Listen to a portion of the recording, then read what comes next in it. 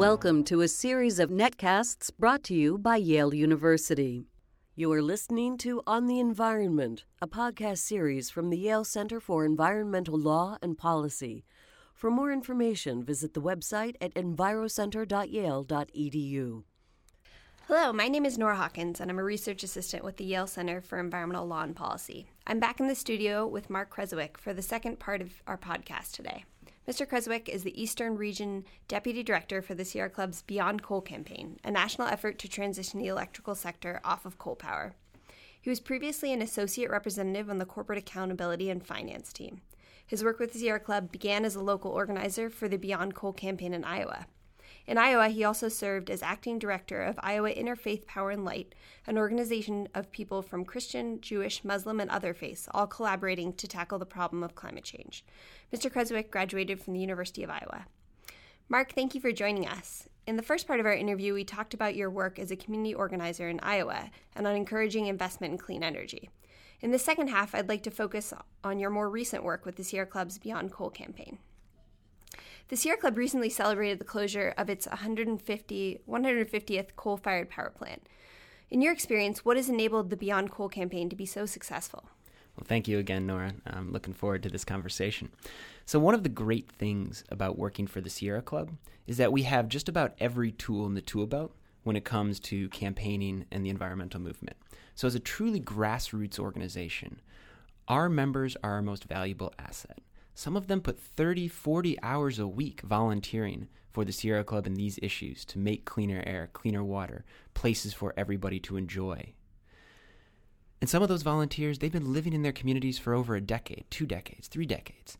They remember the governor or a senator when he or she was just a local city councilor or the state rep from that area.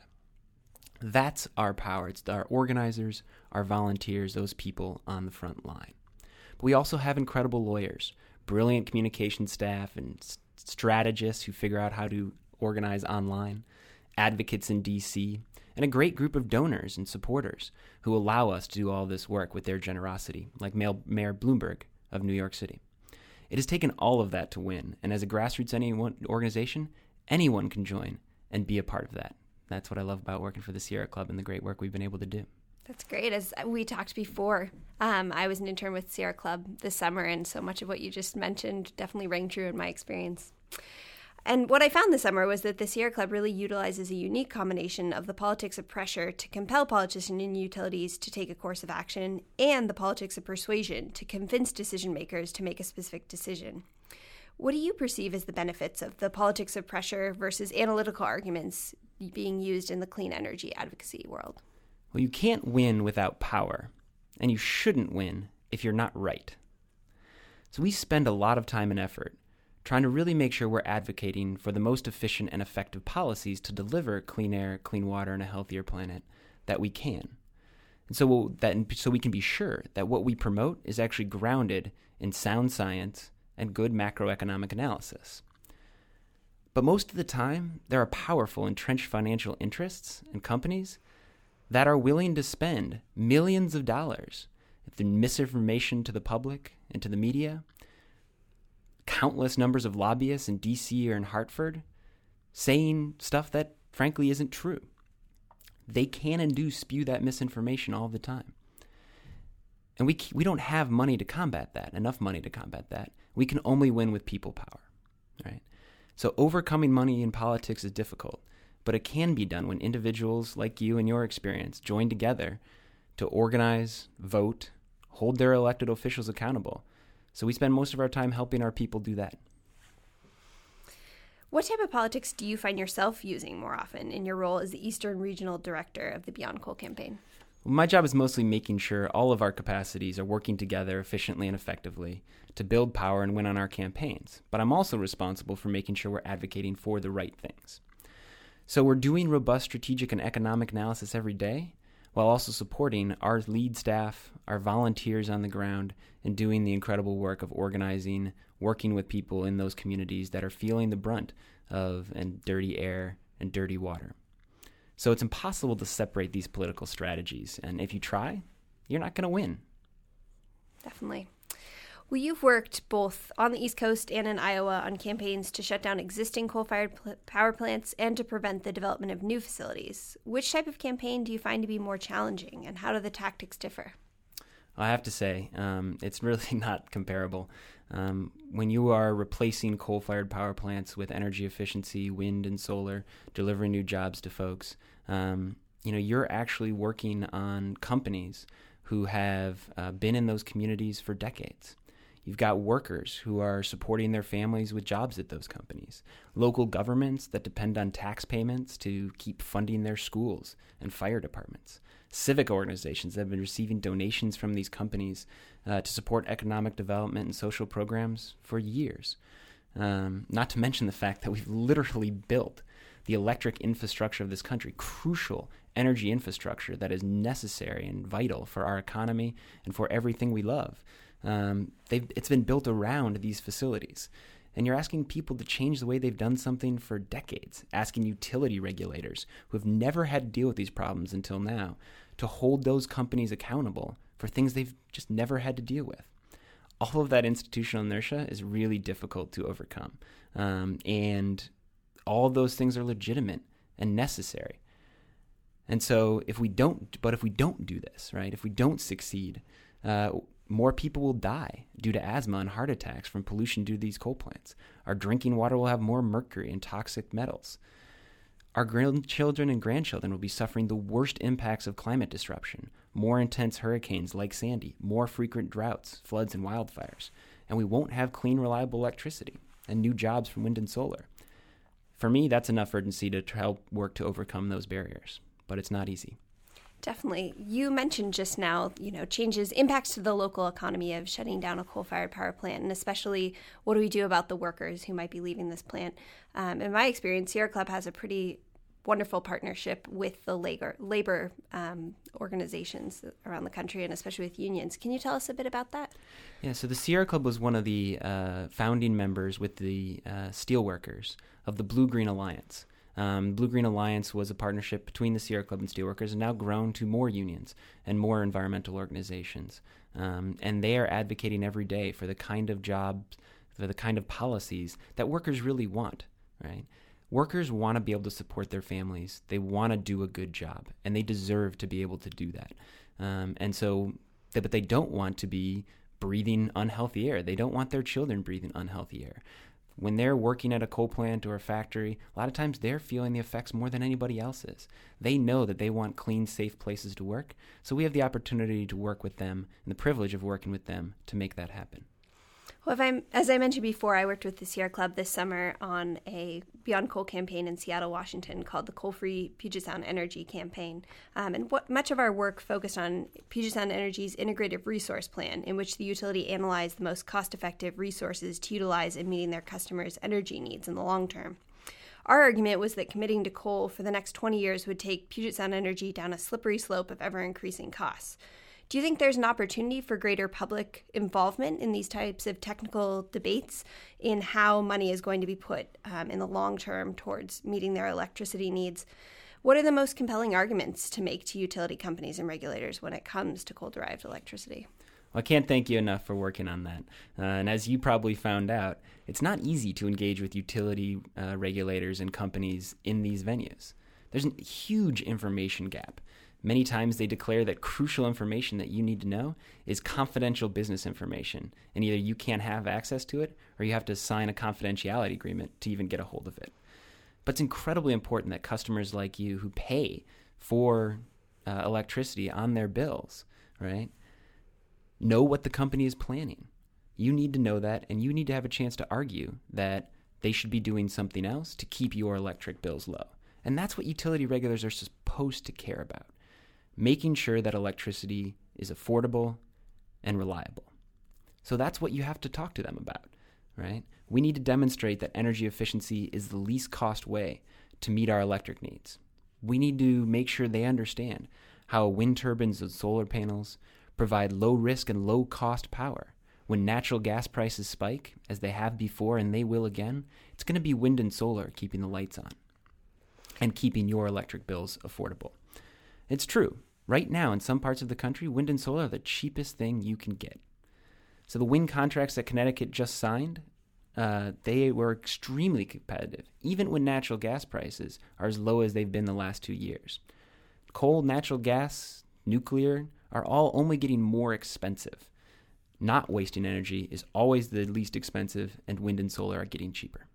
Well, that leads me right into the next question I had for you, which is that when Michael Bruin came on board as the executive director of the Sierra Club, the club in general took a much stronger stance against natural gas, since methane leaks from natural gas are now raising troubling concerns about the actual climate benefit of this fuel source, and hydraulic fracturing around the country has been having detrimental impacts on local communities.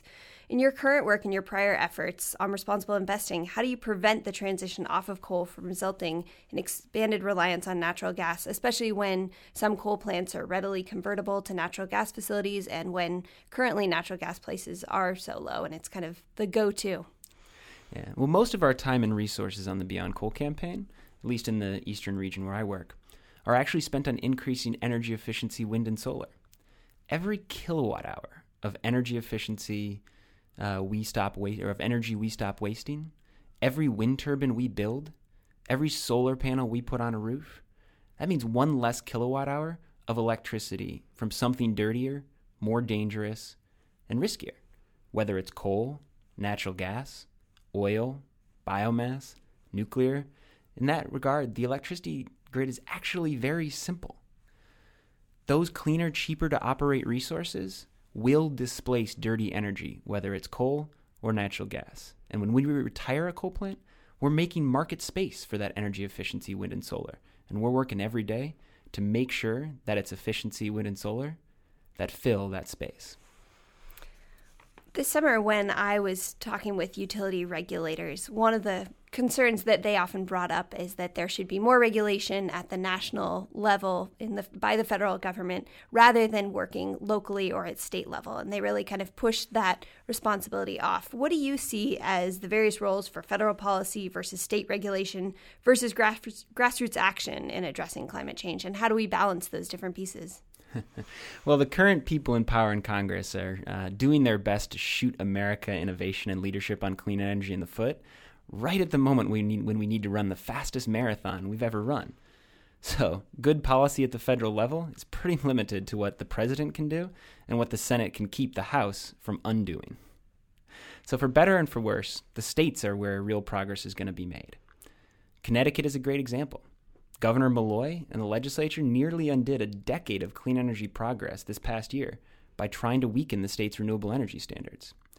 But wind power was proven to be cheaper than they expected, and so now we need to take advantage of that opportunity, deploy more wind and solar in New England, and replace that last coal plant in Connecticut in Bridgeport. There's just one more dirty coal plant to go. That's the opportunities for the state right now, and grassroots action needs to be focused there. There's no such thing as effective grassroots action without a decision maker you're trying to move. And Governor Malloy has the opportunity to be a real leader on these issues, to help Bridgeport transition beyond coal. Bridgeport really needs both clean air and jobs. Governor Malloy and the state legislature can help us get there and help the community grow and thrive without depending on that coal plant. But he needs to hear from you in order to make that happen. Great. Thanks, Mark. Well, given your immense expertise on these issues, I couldn't help but ask you a more technical question. And I wanted to ask you a little bit about decoupling. Lately, progress has been made in a number of states on decoupling, which is a policy in which the rate-regulated utilities are allowed to charge their customers for electricity is no longer directly aligned with the costs of providing that energy. Traditionally, as you know, utilities have no incentive to pursue energy efficiency, since the more energy they sell, the more income they're able to earn. How essential are efforts to decouple profit from costs?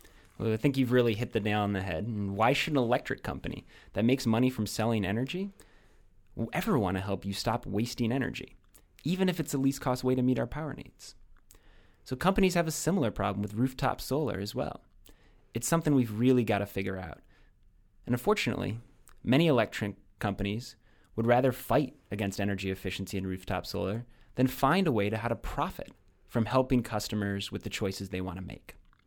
So decoupling is one way to remove the disincentive you described, but it doesn't really give the company a reason to be innovative and actually deliver a better product. It just makes them indifferent. And indifference isn't enough. It can actually harm customers and consumer advocates who are a vital part of our electric regulatory system and are charged with defending the interests of customers like you. They understand this, so we're working with those consumer advocates and with some progressive companies on different ways to ensure that electric companies have a financial interest in being innovative and being aggressive about promoting energy efficiency and rooftop solar, just as aggressive as they have been about fighting it in the past. Shared savings is one model, where customers and companies split the benefits of wasting less energy. But there are many more.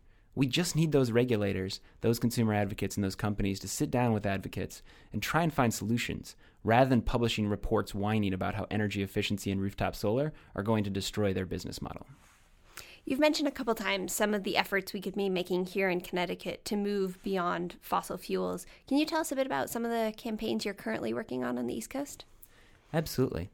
I think developing energy efficiency wind and solar, I mentioned those great contracts that Connecticut and Massachusetts just signed. Very competitive contracts, some of the cheapest energy that we're going to be getting. And that's going to create new jobs, cleaner air, and new investment in New England. We need to be doing more of that. The Bridgeport coal plant in Connecticut, and in a right smack dab in the middle of a community that desperately needs clean air and clean water, we're working to replace that plant with cleaner energy options. And a place like New York, which should be a leader on clean energy, unfortunately has been a laggard. And so we're working with Governor Cuomo and administration to find ways to make sure that they're getting the same benefits from wind and solar and energy efficiency, more affordable and reliable electricity, less risky dependence on coal, natural gas. We're working to make those things happen every single day. And it's working with people like you and individuals who can engage in that fight, because the Sierra Club is a grassroots organization. You can join and you can help us make that happen in whatever way you want to. Great. Well, going right off of that, can you tell some of our listeners today what are the most important next steps you feel they can take in the transition to the clean energy economy? How can they really get involved in this process? Well, replacing our oldest and dirtiest power plants with energy efficiency wind and solar is definitely the right place to start. We'll create new jobs, we'll help make New England's electricity more reliable and affordable, not to mention that we'll all be breathing cleaner air, cleaner water, drinking healthier water, securing a more prosperous future for our children and grandchildren that isn't succumb to the worst effects of climate disruption. Those are the most important next steps we can take. And I look forward to working with all of you to make that happen. Great. Well, thank you so much again for your time this morning, Mark. It's been a pleasure speaking with you. Thank you for the important work you do at the Sierra Club and for sharing some of your valuable insights with us today. Thank you, Nora.